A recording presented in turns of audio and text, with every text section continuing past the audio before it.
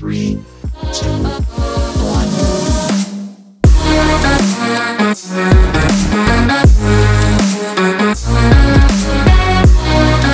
Hello and welcome to Trees 3 here on Sports Tree Ltd. Folks, I'm your man Connor Outrey. We're going to jump right into this week's edition of Trees 3 with our news and notes. Starting out with some CFL football, Calgary Stampeders beat the Montreal Alouettes 28-22 on Friday.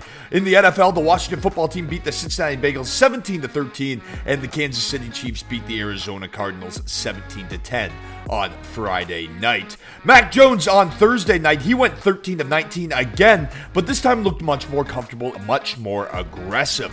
Cam Newton only went 8 for 9 with a touchdown of his own. The QB situation in New England looks a lot better right now than it did a year ago today. Getting into our Women's World Hockey Championship update, Canada beat Finland 5-3 on Friday. The Americans shut out the Swiss 3-0, and the Czechs beat up on the Danes, beating them 6-1. The round-robin action continues into this weekend.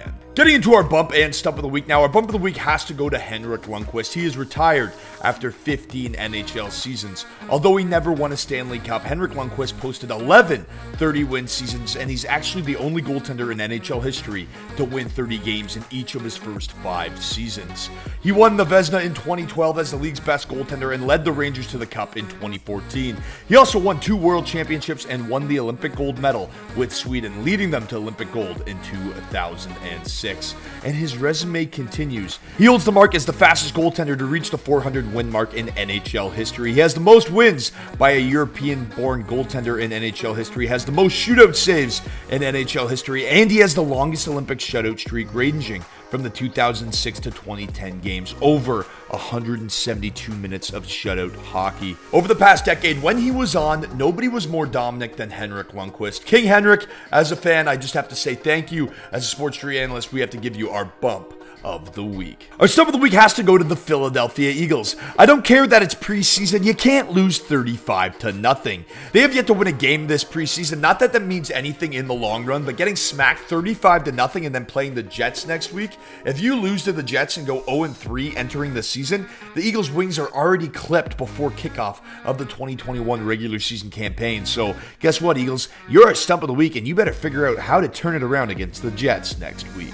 Keeping things on the gridiron, folks, coming in at number 3 this week on Trees 3 is some NFL and CFL action. While I don't give picks for preseason games, there are some exciting matchups to pay attention to ahead of this weekend. The Bills at the Bears, the 49ers at the Chargers, and the Jaguars at the Saints on Monday night. What do all these games have in common? Well, when speaking with Nick Whalen of RotoWire earlier this week on Monkey Knife Fight Live, the rookie quarterbacks are the guys to watch this week. I think it's all about the rookie quarterbacks, right? I mean, it's pretty rare that, we get a class where pretty much everyone agreed that, even if you were lower on Zach Wilson or if you were lower on, even Trevor Lawrence than some of the experts were, none of those guys, it really felt like projected as a Dwayne Haskins type of bust. And all of them, I thought, looked pretty good in week 1. I don't think any of them really, had a perfect game, but everyone had 2 or 3 wow throws. Fields obviously did some things with his legs. He looked great. It's going to be all about that. I think for me in week 2, obviously I'll be keeping an eye on the Jags and the Saints. That's a Monday night game. I think this is the Jaguars' first Monday night game since 2008.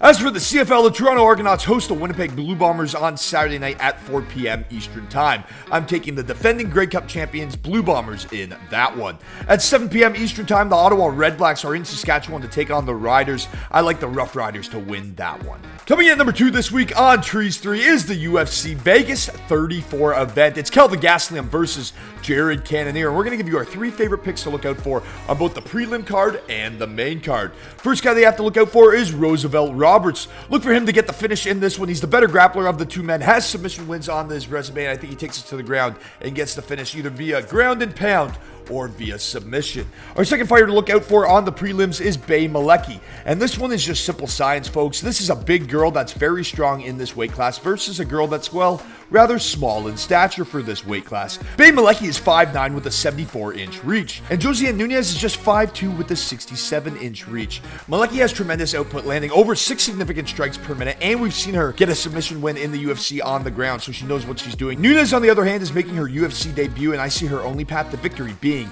a knockout in a flurry of strikes, and I don't see that happening. So take the Swede in Bay Malecki. Next up, folks, it's Brian Kelleher versus Domingo Pilarte, and both these guys absorb more significant strikes than they land, and they both average at least one takedown per 15 minutes of octagon time.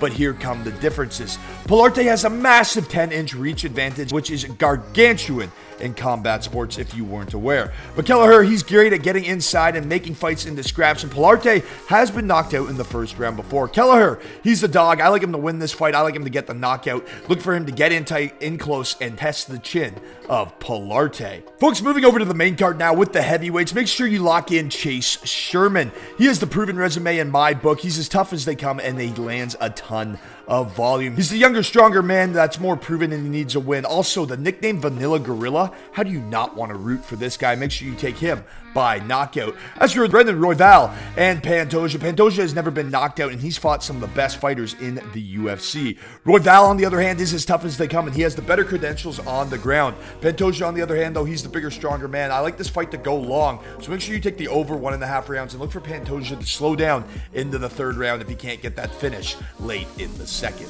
As for the main event between Jared Cannonier and Calvin Gastelum, make sure you take the over 1.5 rounds as the safe play, but if you want the payday, make sure you take Calvin Gastelum, and here's why. Number one, the cardio. Jared Cannonier's never gone 25 minutes. He used to fight at heavyweight, then light heavyweight. He's down to 185 pounds, carrying around a massive amount of muscle mass, and that stuff is heavy for 25 minutes. Calvin Gastelum's gone 25 minutes with Israel Adesanya, dropping Adesanya in the third or the fourth round. He's been in there with Darren Till. He's been in there with some of the best fighters in general. He's in that upper echelon, so I like him to be able to hang in and get a late finish. I also like his durability. He's never been knocked out, and I think he's the more complete fighter. If Cannonier gets tired later in this fight, I think Calvin Gastelum can take him down and get a finish. So make sure you take Calvin Gastelum in the underdog pick, and as the safe pick, take the over 1.5 rounds. Folks, that leads us into our Monkey Knife Fight play of the day, and we're going to play a KO Kings contest. All you need to do is select 3 fighters on a minimum $5 entry. If all 3 of your fighters score a knockout, you're in to win your share of $2,500. If you're paying attention earlier, I like Chase Sherman, younger, stronger, more proven. He also needs a win. Let's take the Vanilla Gorilla. Calvin Gastelum, I know it's a hot take, but I like him in the underdog. I like him to wear on Cannonier